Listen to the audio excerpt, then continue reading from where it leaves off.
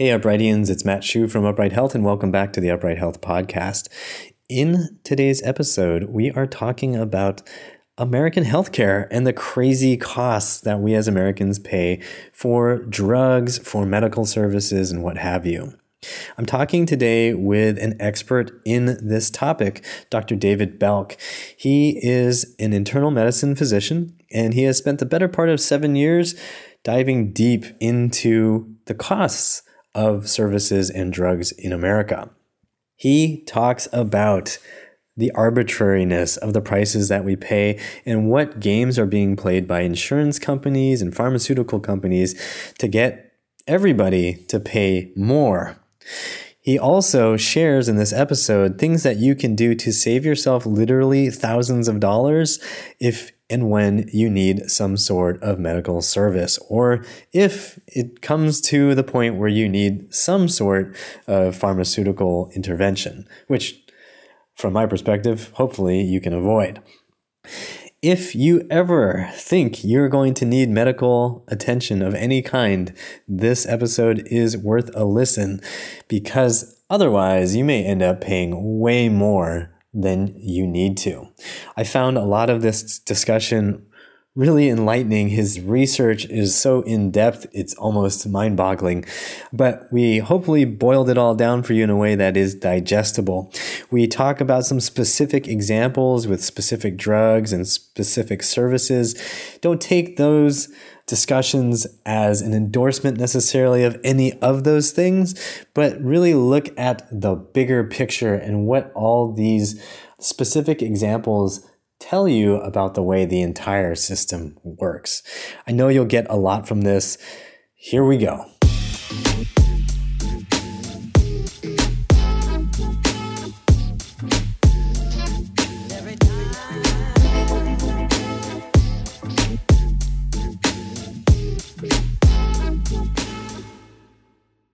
So, Dr. Belk, I want to thank you for taking the time to join us today on the podcast. And for those who don't know, Dr. Belk has been a researcher who's just been discovering so much about the true cost of healthcare in the United States, and I guess the corruption, we could call it, and the collusion, fraud. These are all strong words, Dr. Belk. Can you tell us how you came to feel so strongly about all this? Well, it probably started many, many years ago. Even when I was a resident, I noticed this huge differential between how much is billed for a medical service and how much was actually paid. The point that I remember that probably hits me the most, and I can't remember if I was a medical student or a resident when I was at Los Angeles County Hospital. And part of my duty was to escort patients between the hospital and this MRI center that was located on campus, right? Mm-hmm. And, sitting there waiting for the scan to happen or my neurology rotation, I struck up a conversation with the director of the center. It was a very small center. They just did MRIs. And thinking that, all of these MRIs were incredibly expensive, because you always hear, their bill, thousands of dollars for them. Even then, this was in the 1990s. Mm-hmm. I asked, well, how much do you get paid for these things? And he said, well, it's about $290. It's $350 if we use contrast. And I said, but wait, I thought these things cost thousands of dollars. Right. And he said, most insurance companies stopped paying that, more than a decade ago. The price has really gone down.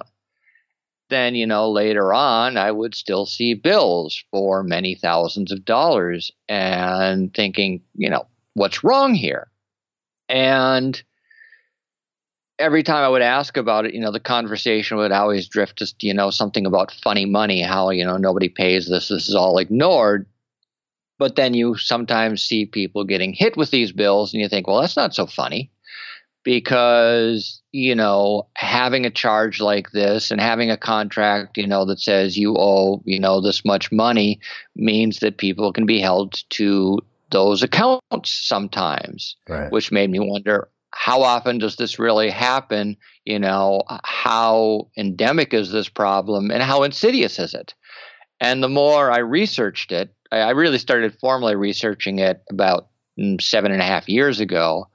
The more I researched it, the more I found out that it's not at all funny. It's a real problem that even the insured often get stuck with huge overbloated bills. And when I mean overbloated, here in California, average bill from a hospital for any medical service is about 4 times the expected payment on any of those bills. And so when you have a 300% markup on average, you have a lot of room for grift and fraud. So just to make that clear for people who are listening, that basically means if the hospital expects to get paid $1,000, then what they'll send is a bill for $4,000. Is that correct? On average, but there is a phenomenal variance in the payments and the billing charges and how much the billing charges exceed, any reasonable cost assessment. In other words, and I'll give you a quick example of how completely insane this is. Okay. Mm-hmm. I have 2 bills, right? Mm-hmm. Okay. Both are women who get their insurance from work, right? Both women have United Healthcare as their medical insurance, right? Both women got hysterectomies done at Alta Bates Hospital about a year apart. One of them got it in February 2016, the other August 2017. Not a huge difference in time. Mm-hmm. Okay, you with me? Yep. So 2 women, different employers, but both have United Healthcare, same insurance provider, got a similar procedure done at the same hospital.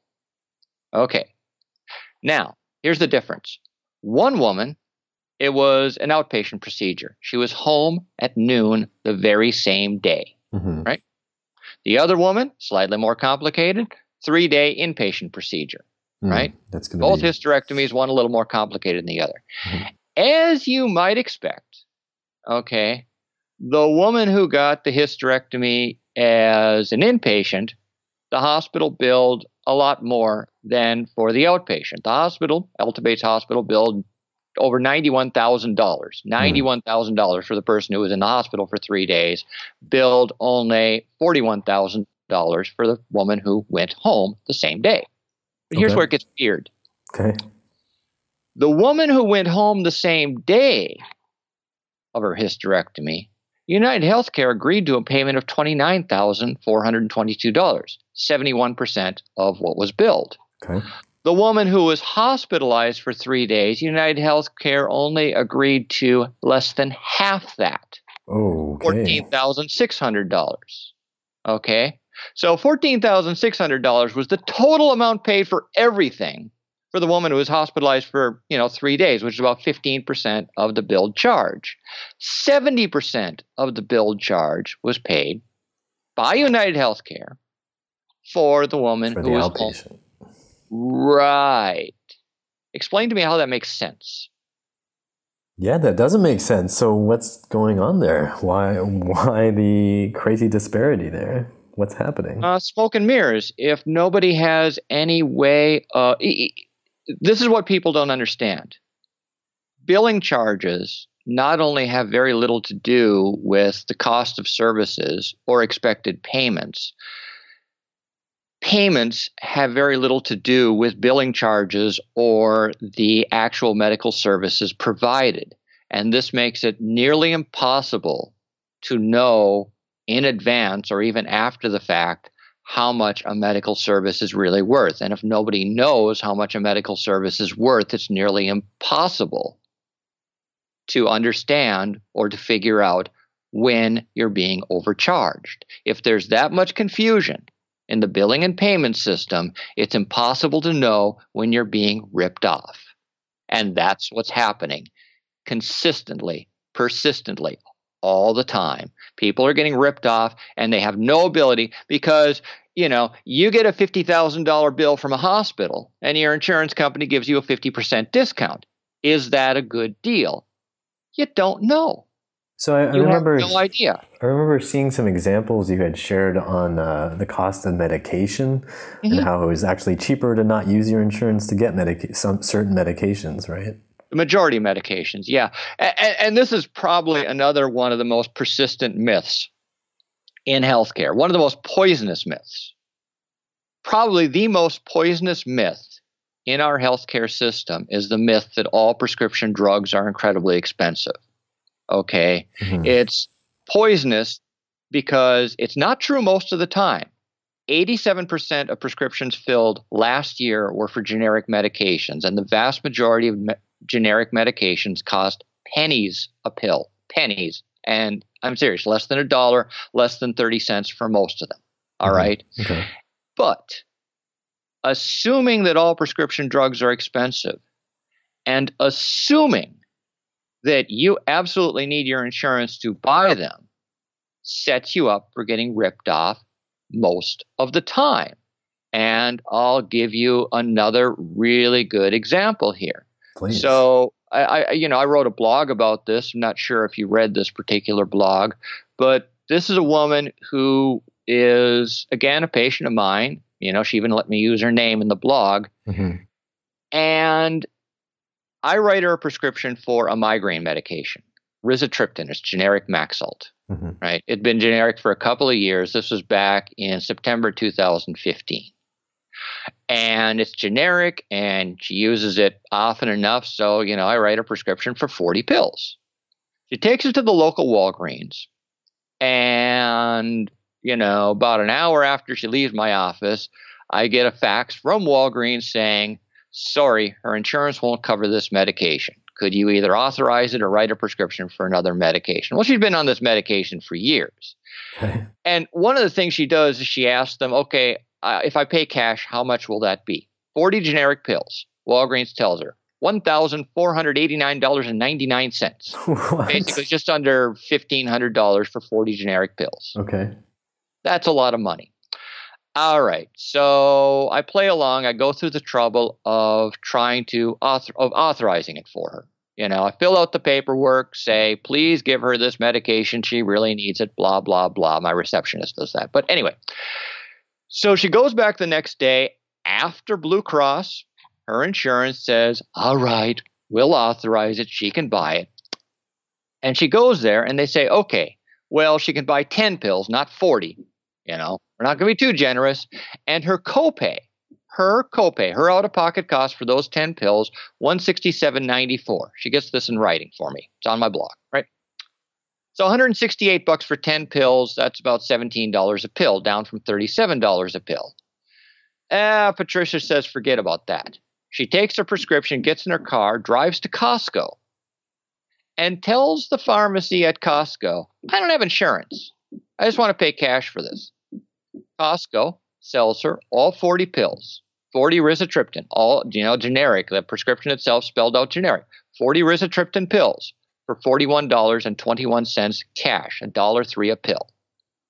Okay, how is that possible? Well, rizatriptan only costs about $1 a pill. You go to GoodRx.com even now. Here, I'll look it up for you. GoodRx.com is an incredibly useful resource. Anybody who buys prescription drugs and doesn't check this is a complete fool, because this is your best defense against being ripped off in the prescription drug market. But right now, I'm looking up GoodRx.com. 30 pills of generic rizatriptan, 10 milligrams, is $32.52 at Safeway, $34.26 at Costco. Okay, it's $1 a pill. All right. Now, if you call up Walgreens and ask them how much 30 rizatriptan pills cost, they will quote you a list price of $794 right now. You can try it. Okay. But if you get their free coupon, they'll sell it to you for $181.77. If you get the free coupon for Safeway, they'll sell it to you for $32.52 or 1/6 the price, because rizatriptan only costs about $1 a pill. And so they can sell it for just over that and still make a profit. So there's widespread manipulation of prices in medication, in services. Are you aware, or have you seen cases of this also with things like orthopedic surgeries as well? Everybody bills well above the price they expected to be paid for very practical reason. It's nearly impossible to know in advance how much any insurance provider is going to pay you for any service you provide, or even necessarily which services will be covered. Mm-hmm. They are incredibly opaque to the providers as to what their payment schedules are. All right. Mm-hmm. So you can get, you can be contracted with maybe a dozen or so insurance providers, and each insurance provider has, a half a dozen or so in plans. And, somebody comes in and hands you a card for Blue Cross, and you hope that A, you're in their network, and B, they cover what you're doing. But, it's very difficult to know in advance how much they'll cover. So what do? You peg your billing charges well above what anyone will pay and take what you can get.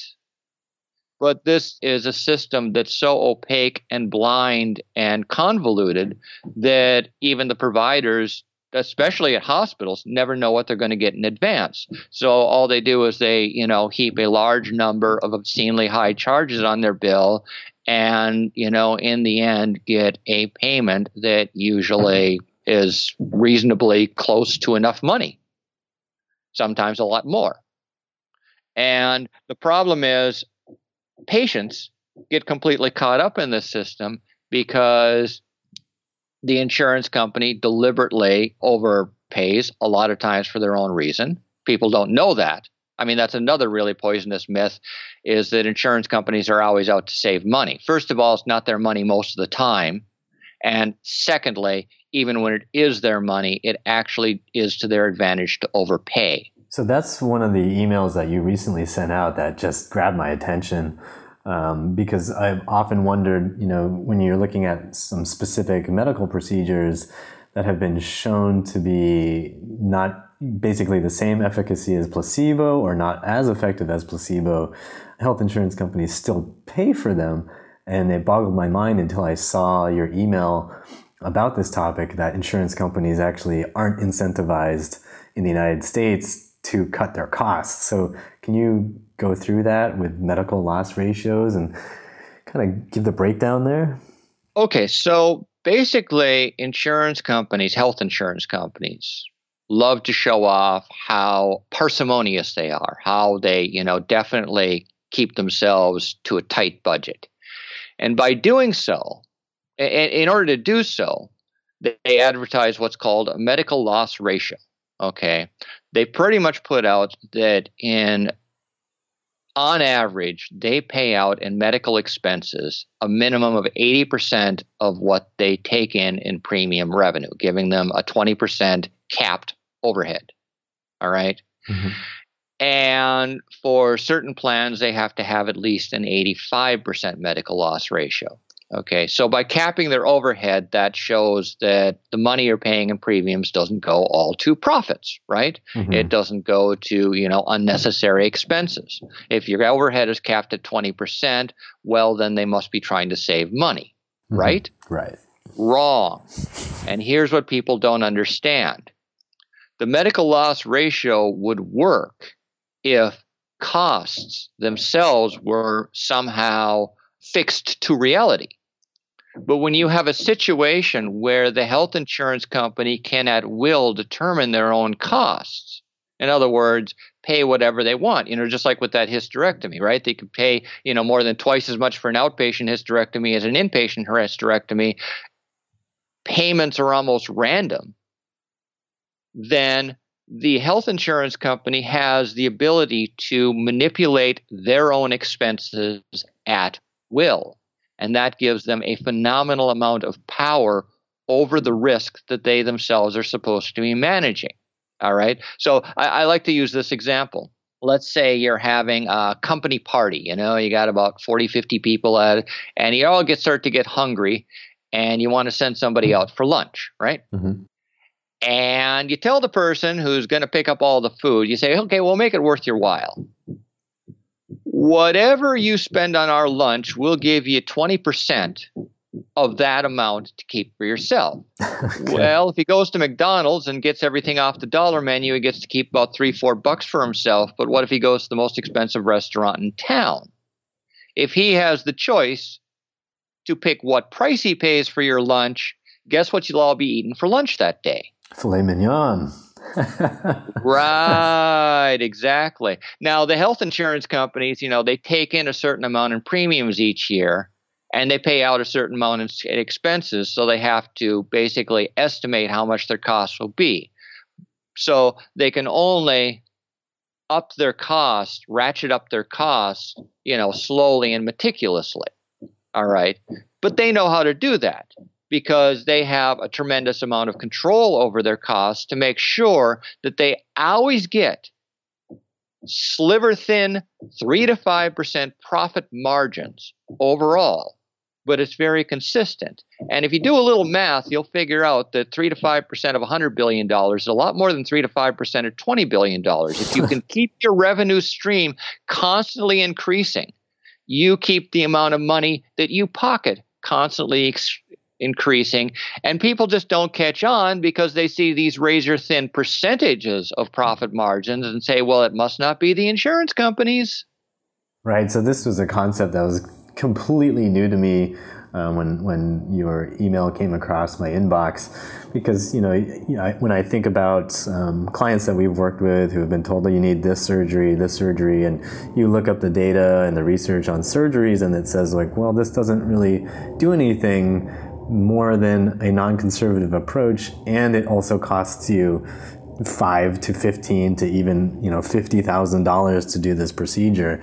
In my mind, I always wondered, why would an insurance company want to still pay for this if the data shows it's not really that helpful? And it sounds like there's really no financial incentive whatsoever for them to even care what the data says. It's hard to say. Most insurance companies have been reasonably good, to my knowledge, at unendorsing procedures that have been shown specifically not to help, but sometimes they just get behind the times.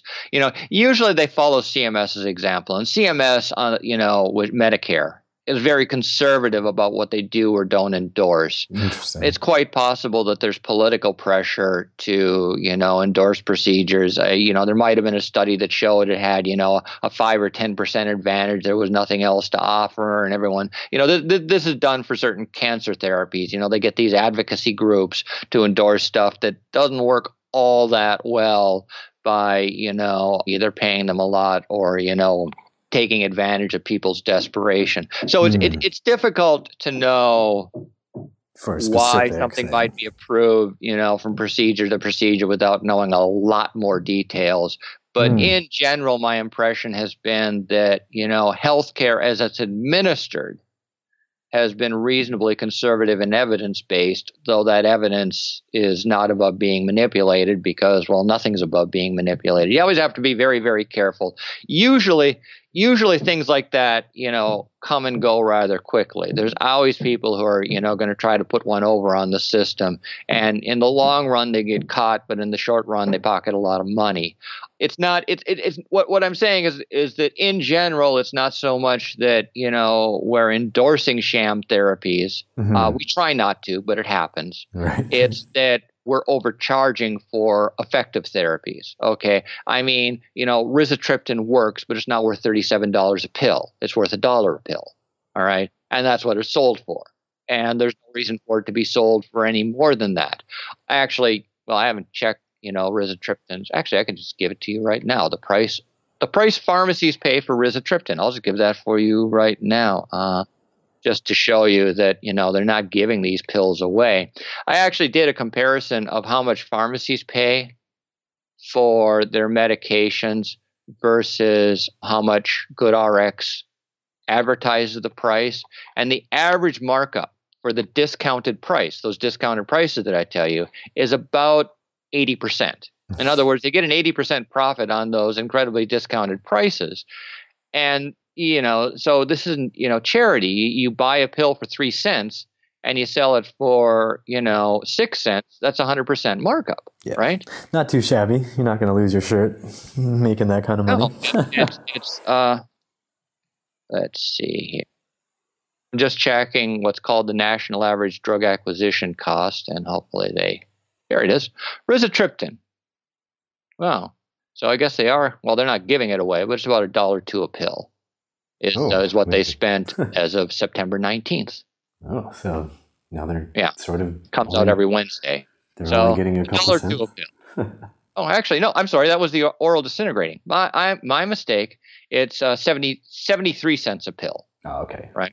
So they pay 73 cents a pill and they sell it for $1. All right. That's making a little money. 25%. Yeah, not bad.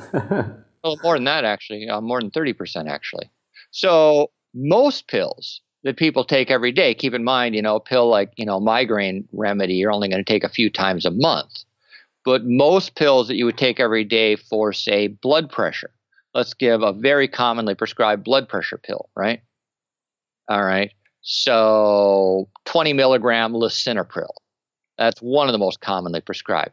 You can get 180 tablets, a 6-month supply at Safeway for $12.50. And again, lisinopril costs 2 cents a pill. Okay, so $12.50 for $1.80, well, $3.60. That's about a 400% markup. But $12.50 for a 6-month supply of your drug, that's less than the vast majority of copays for that medication. So the money is clearly the prices are clearly being manipulated so somebody can make tons of money. So, what's the big takeaway, do you think, in terms of the American medical system as it exists today? For the average person, how can you approach the medical system and look at the medical system in a way that's... Well, anytime you have the ability to, shop for prices, do so. And that's not always going to be the case. I mean, acute medical care, you can't go from hospital to hospital if you're having a broken hip or a heart attack, and say, hey, how much will you charge me? That's ridiculous. Right. But, and sometimes it's not easy to check in advance, but, if you are prescribed a medication, check the price, period. Okay, check the price on GoodRx. If it's a brand name medication, it's going to be insanely expensive. All right. And I'll give you an example. This is another thing that people don't understand. Let's say most people have heard of Lipitor, right? Mm-hmm. Okay, atorvastatin. And I love using this example, right? So you're prescribed atorvastatin, which is generic Lipitor, 20 milligrams, which is a very standard dose, right? Okay, so the cash price at that is $16.83 at Ralph's, $18.12 at Safeway, and $19 at Costco. Less than 20 cents a pill, right? Okay. 100 tablets of generic Lipitor, atorvastatin, costs about 20 cents a pill, less than 20 cents a pill. 17 cents a pill. All right. Now, let's say you wanted the brand name for that. All right. You didn't like generics. You wanted the brand name. How much do you think the cost of 100 brand name Lipitors are? Can we just multiply by a factor of 10? Is that going to get us in the ballpark? Not really, no. Oh, man. Do we have to $1,412. So it's $14 a pill. If it's brand name, it's 17 cents a pill if it's generic. That is your typical disparity between brand name and generic medications. Now, like I say, 87% of prescriptions filled in this country are for generic medications, meaning the vast majority of time you get a prescription, you fill it, it's going to be pennies a pill, not dollars. But there are still medications that have no generic version available because they're too new, or they're biologics, and there are very, very few, generics out there for biologics, and they're all expensive as well. So if you're on insulin, or if you have an asthma inhaler, or you need Humira for rheumatoid arthritis or something like that, then yeah, you're going to be paying incredible amounts of money. The disparity between brand name and generics are 100 to 1 on average. And so anytime you get stuck with one of those brand names because there's nothing else available, it's going to cost. But You really need to check that, because if you're not checking the prices of the medications, most of the time your copay will be more than the medication is worth. So my impression of the medical system these days, and just of instances where I've had to go to the hospital for things. I recently had a child with my wife about 6 months ago, so going through that whole billing process, doing research on different procedures and things, and seeing also how money influences the conclusions of research. I'm curious how you see all this profit motive, how all the pricing games affects you as a physician and affects your patients.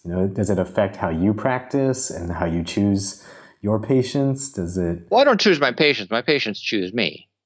They call up, they make an appointment, they show up for their appointment, and I usually don't try to avoid them unless they're incredibly obnoxious. But for the most part, that's the. I mean, I don't know if other doctors do that. I most of the ones I work with appear to. They just take who comes. I mean, like in terms of how your practice is set up. Like, do you work within a hospital environment? Do you work with? Well, my office is. I rent my office space from a hospital, but I don't have. I'm not employed by a hospital or anything. I just happen to rent office space from them because they're the cheapest rent around. Okay. So I guess my profit motivation is, there. I like having low rent. Yeah, you got to maintain low. But no, in terms of what I choose for my patient, I don't get paid extra for any choice that I make per se. So I always try to provide the care that I think is best. And yes. Evidence-based medicine works when the evidence isn't being manipulated, but of course there are always people who find ways to manipulate the science. I wrote actually a rather extensive bit on that in my section on my website on the pharmaceutical industry, how the pharmaceutical industry tends to manipulate the results of studies to their own advantage because they're the ones paying for the studies. Right. Yep. And when you pay for a study, you do your best to design that study to make your product look good. And, you also hire all the people evaluating your studies. Well, the people you're hiring to evaluate your studies know how their bread is buttered. And they don't, necessarily overlook glaring flaws, but they also know that their evaluation affects their future employment by this pharmaceutical company. Yeah, so there was actually and they well to look closely at this product and see how well it works. And so since the vast majority of initial research on new therapies are paid for by the people who made the new therapy, it's not surprising that they figured out a few games to put the research in their favor. Yeah, so this is actually something that Catherine Jacobson Raymond, the author of a book on back pain that I interviewed a few weeks ago, talked about in her book in terms of medical devices for spinal surgeries and just treatments for back pain. She brought this kind of collusion to my attention in her book, and I don't know if you've seen this Netflix documentary called The Bleeding Edge that recently came out, where they talk about how exactly what you described is happening in the medical device industry. So the same games the pharma companies are playing, the medical device industry is playing the exact same game. So did they ever discuss FDA user fees? I don't recall if they talked about user fees. Can you speak about that? Okay. So basically, anytime a pharmaceutical company, and this works, to a certain degree for device makers too, and anyone who wants to play with the FDA, but especially, for medications and medical devices, you submit to the FDA, approval for the product. It's different from the patent system. The FDA grants exclusivity for medications and sort of a similar thing for devices, though I don't really look into that stuff as much. But exclusivity from the FDA is what you really want, because whether or not you have a patent for a drug doesn't mean that you can market it exclusively until the FDA basically says, yes, it's safe and effective, and yes, your idea is different enough from anyone else's so that you can be the only one who sells that, right? Okay. Now, if you want FDA approval for a product to market it, and you want the FDA to look at it more quickly than they might otherwise look at it, and so that you don't have to wait as long for them to decide, yay or nay, you pay what's called a user fee to help speed up the process. Excuse me. Freudian slip there. The reason this happened is that back in 1992, when AIDS was killing tens of thousands of people a year, all right, people were screaming, you got to do something about AIDS, right? And the pharmaceutical company said, look, we have a lot of ideas on the shelf here. We've applied to the FDA, but the FDA is dragging its feet. We're going way too slow. And then people started screaming at the FDA, and the FDA said, look, we're way under budgeted here. We're swamped with all these applications. We can only do them one at a time. We got to make sure they're safe and effective. Right. It's not like we can just, rubber stamp everything. Right. And there was a little bit of an impasse in Congress because increasing the FDA's budget meant diverting taxpayer dollars there, right? At times when, everyone was concerned about the deficit for, whatever reason. And AIDS, of course, was a controversial disease in the early 90s because it largely affected homosexuals and IV drug abusers. And you had conservative Christians jumping up and down saying this is God's punishment, so we shouldn't do anything about it, right? Right. Okay, so you got politics. And so a clever way was devised to get around this. Pharmaceutical companies had lots of ideas and lots of money. The FDA needed money and needed to evaluate these ideas. So they said, hey, pay the FDA a little bonus, a little tip called a user fee, and that will give them enough money to direct more resources towards your idea and evaluate it. It's not a bribe, okay? We're not going to say that paying the FDA is going to cause them to approve your product, but it'll cause them to look at it faster. Right. And, in a sense, it worked. I mean, this was passed in 1992. By 1995, the first protease inhibitors came out, which suppressed AIDS indefinitely, and people stopped dying of AIDS. It went from about 25,000 deaths a year to, fewer than 1,000, almost overnight. Okay. Unfortunately, if fast forward this, 26 years, 65% of the FDA's budget to oversee human drugs comes directly from the pharmaceutical companies in the form of user fees. Meaning, for all intents and purposes, the fox is primarily responsible for paying the guard of the henhouse. Right. Okay. It's pretty much they pay for their own oversight. They're paying their own policing. Right. Right. And this has had a dramatic effect on how the FDA functions because the FDA knows how their bread is buttered. They know that as long as the user fees keep coming in, they still have jobs, all the FDA employees, and they know that by rubber stamping ideas that are at best modestly good by the studies of the drug companies and, probably make very, very little difference, the drug companies continue to submit such ideas, knowing they can get rubber stamped and knowing they can get at least a little money for ideas that are marginally effective at best. And you get this cycle because, keep in mind, the pharmaceutical companies aren't doing as well as most people think they are. The fact that 87% of medications, of prescriptions filled in this country are generic tells you exactly how dire their situation is. It was only about 40% of prescriptions filled in 2000. Less than 40% of prescriptions filled, less than 20 years ago were for generic medications. The pharmaceutical companies ruled But what most people don't know is that the total amount of revenue the 13 largest pharmaceutical companies have made has been flat, absolutely flat since 2010. They are a dying industry in many ways, but they're kept alive, or kept afloat, I should say, largely by mediocre ideas, partly by mediocre ideas that the FDA rubber stamps, and largely by paying huge rebates to the people who are really in charge of the medications you buy, a little-known entity called the pharmacy benefit managers, which are perhaps the greatest leeches in all of healthcare.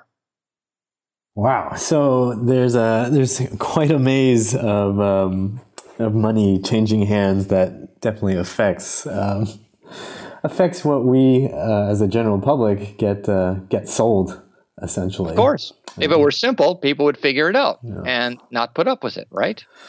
Yeah. So you've mentioned that for the average person, the best thing that they can do just on a regular basis, if they're on medications or they're being prescribed medications, to check GoodRx.com. GoodRx.com. You can also check, there's websites, in regional areas like Clear Health Costs that will give you the cash price of many medical procedures.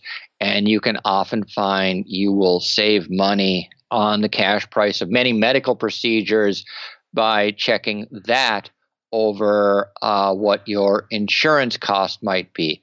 There's another what was that site? Okay, so there's two websites that you can check. One is called affordablescan.com. Mm-hmm. affordablescan.com, and the other is called clearhealthcosts.com.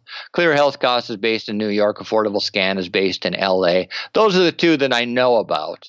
And there are others. And sometimes you just call up a private imaging center. Now, this is, of course, if you have plenty of time and, you can pick up the phone. Again, you can't do this if you're wheeled into an ER with a broken hip or whatever.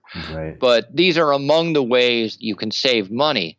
And, I say this because a lot of people, again, assume the insurance companies are out to save them money and out to get them the lowest cost. And it's not the case. Well, I'll give you a couple of clear examples. The Wall Street Journal, wrote an article back in 2016, February of 2016, about the cash advantage, where they did, how to cut your healthcare bill, pay cash. It was written by Melinda Beck. And, here's a comparison she did then. All right. Just a little table, an MRI of the foot. And she, looks at regional medical imaging in Flint, Michigan. The self-pay rate, $379. Average insurance, or the insurance rate Aetna approved for it, $445. Okay. You calling up that hospital saying, how much is my MRI of the foot, got you $80 off from what your insurance supposedly negotiated with them. Okay. Tonsillectomy at Banner Desert Medical Center in Mesa, Arizona. This was just her research. Self-pay rate, $2,858. Insurance rate, $5,442. Costs almost twice as much to go through Arizona Blue Cross Blue Shield than it is to just pick up a phone and say, hey, how much would you charge me to get my tonsils out? MRI of the knee, Boulder Community Hospital, Boulder, Colorado, $600 for the self-pay rate, $1,100 for Arizona Blue Cross Blue Shield. Again, there's no motivation, especially if you're on a high deductible or HSA, for them to get you a deal when it's your money that you're spending. This was in one of the first newspaper articles to actually feature my website, was the Los Angeles Times back in 2012, when they wrote about a woman who got a CT scan of her abdomen in a hospital in Long Beach, California. Mm-hmm.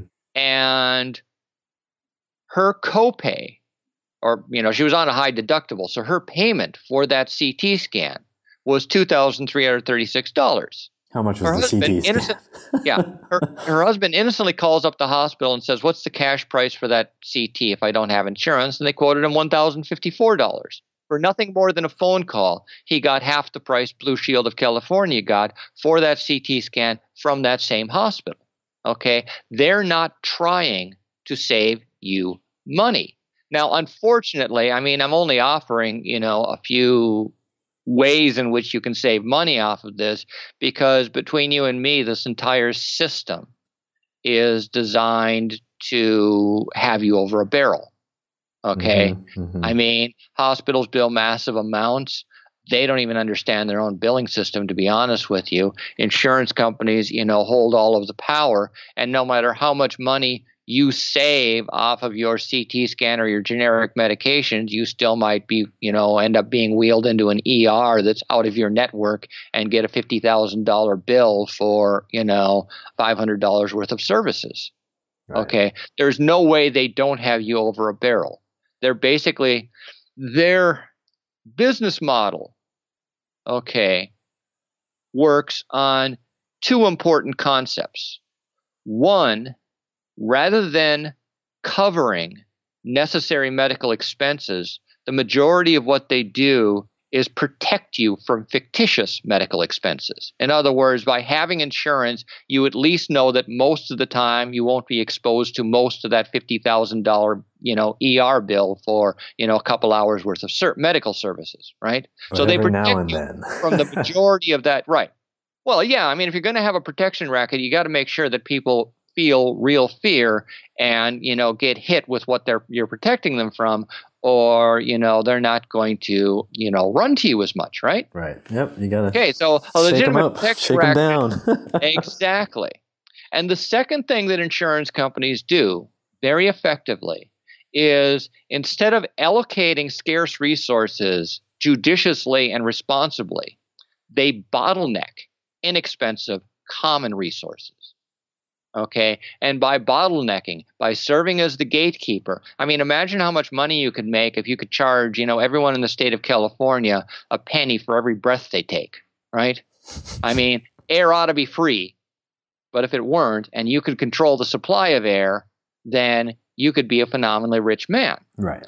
Well, they, do a lot to control the supply of very inexpensive generic medications and very inexpensive medical services that most people could normally afford if the list prices weren't so phenomenally high, and if people didn't generally have the belief it's all expensive anyway, why bother? Well, that's a nice business model. Definitely makes them a lot of money. Well, yes, and they exploit it more and more each year. And until laws change, everyone who gets into it will continue to find ways to exploit it and push out those who don't. So I want to kind of bring this all into tie a nice little bow on all of this, if possible.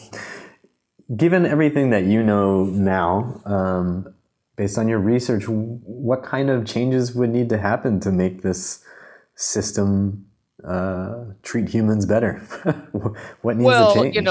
You got a $3 trillion economy. Okay. And so you're not going to fix it right away any more than you could divert the Mississippi River through, the state of Colorado right away. I mean, a $3 trillion economy, for perspective, is, if it were a country, it would be a GDP that's fourth or fifth in the nation, somewhere between Germany and the UK. Mm-hmm. All right. Mm-hmm. Now, you suck $1 trillion out of a $3 trillion economy, you crash the economy as a whole. You simply can't do that, too quickly. As much as we never should have let it get this far, we have to unwind it. And mostly what you need in healthcare to fix it is transparency and accountability. Okay. You have a $3 trillion economy where most of the money is moving in ways that most people can't keep track of it at all. And that just invites fraud and collusion. That just is basically saying, look, if you're not defrauding people, you're stupid, because everything is happening in the dark. And, everyone's walking down a dark alley with a blindfold on, waiting to get mugged. Right. That's healthcare in America, because everything is so incredibly opaque and there's so little accountability on the financial side of it. Mm-hmm. All right. And so, people say, well, single payer is going to fix it all. Single payer would make things a lot simpler. Yes. But the fact of the matter is, if everything is still opaque and, relatively unaccountable, you're going to find a lot of people in government who are going to find ways to exploit it all. I mean, look who our president is. Okay. Mm-hmm. I mean, look who the governor of California is. The governor of Florida is, the guy who almost got indicted for the largest, Medicare fraud scandal in U.S. history. All right. And so until you make the entire system extremely transparent and make sure that, there's a certain amount of accountability for all the money that's spent, it doesn't matter who's paying. People will find ways of taking advantage where they can hide. That makes a lot of sense. That's definitely a key piece of the puzzle. If it's a single payer still paying a protection racket, it's still a racket. You could argue, that single payer is, it's a little bit more, it's more difficult to manipulate, but hardly impossible. A government-run healthcare system is only as good as the government that runs it. Right. Obviously, the corporate bureaucracy that, is forced by stockholders by law to exploit profits as much as they can isn't ideal either. Mm-hmm. Far from it. Right. Okay. But, your real enemy is the opacity and the lack of accountability. And the examples that I give you, and there are lots of them, okay, is just, tip of the iceberg. Dr. Belk, I want to thank you for taking the time to talk about all this and share all this information and for doing all this research. I want to let you go so that you can get more research done. Well, it was nice talking to you. It was great talking to you. Can you let the listeners know where can we find you? Where can we read more about this information? Well, truecostofhealthcare.org is my website. If you just search David Belk on Huffington Post, you can read all of my old blogs. Huffington Post no longer publishes my blogs. They don't do guest blogs anymore, but I have a bunch dating back many years, which also explain different things that go on. I made a video about 3.5 years ago called The High Cost of Collusion, Why Healthcare is So Expensive in the U.S. It's about 47 minutes long, and I've learned a lot since then, but that's a good 47, I think reasonably entertaining way of getting a handle on a good portion of what's going on. And I suppose that's all I have for now. Mm-hmm. You'll find that if you go into my website and go under the topic of healthcare, mm-hmm. there's, like 20, 25 chapters that you can spend, half your life parsing through. Lots of statistics, lots of answers, a certain amount of narrative that explains everything, but it's a huge volume of data and links that go on forever into all of the data from everywhere. You can, it's essentially a library of healthcare costs, a very extensive one at that. Well, we will provide links to your sites and also to that video and some of the other resources you mentioned in the show notes. Thank you again for providing all those and taking the time again today. Thanks so much. Mm-hmm. Thank you for having me. Bye. Bye.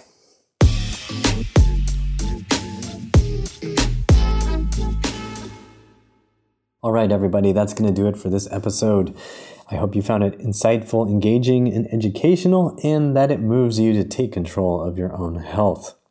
If you're looking for ideas to help you move better and feel better, be sure to check out our YouTube channel at youtube.com/uprighthealth for all kinds of free videos about all kinds of stuff, back pain, shoulder pain, training your butt to be stronger, all that kind of good stuff. If you're looking for a program that is more specific for something that you're dealing with, be sure to check out our do-it-yourself programs at uprighthealth.com/DIY. And if you are looking for other episodes of the Upright Health Podcast, you can find them on Spotify, you can find them on iTunes, you can find them on our website at uprighthealth.com/UHpod. And if you listen on iTunes, be sure to leave us a review. That really helps spread our message and gets more people to hear what we think is an important message in today's crazy modern world. Thanks so much for your support. And as always, I hope you remember that pain sucks. Life shouldn't.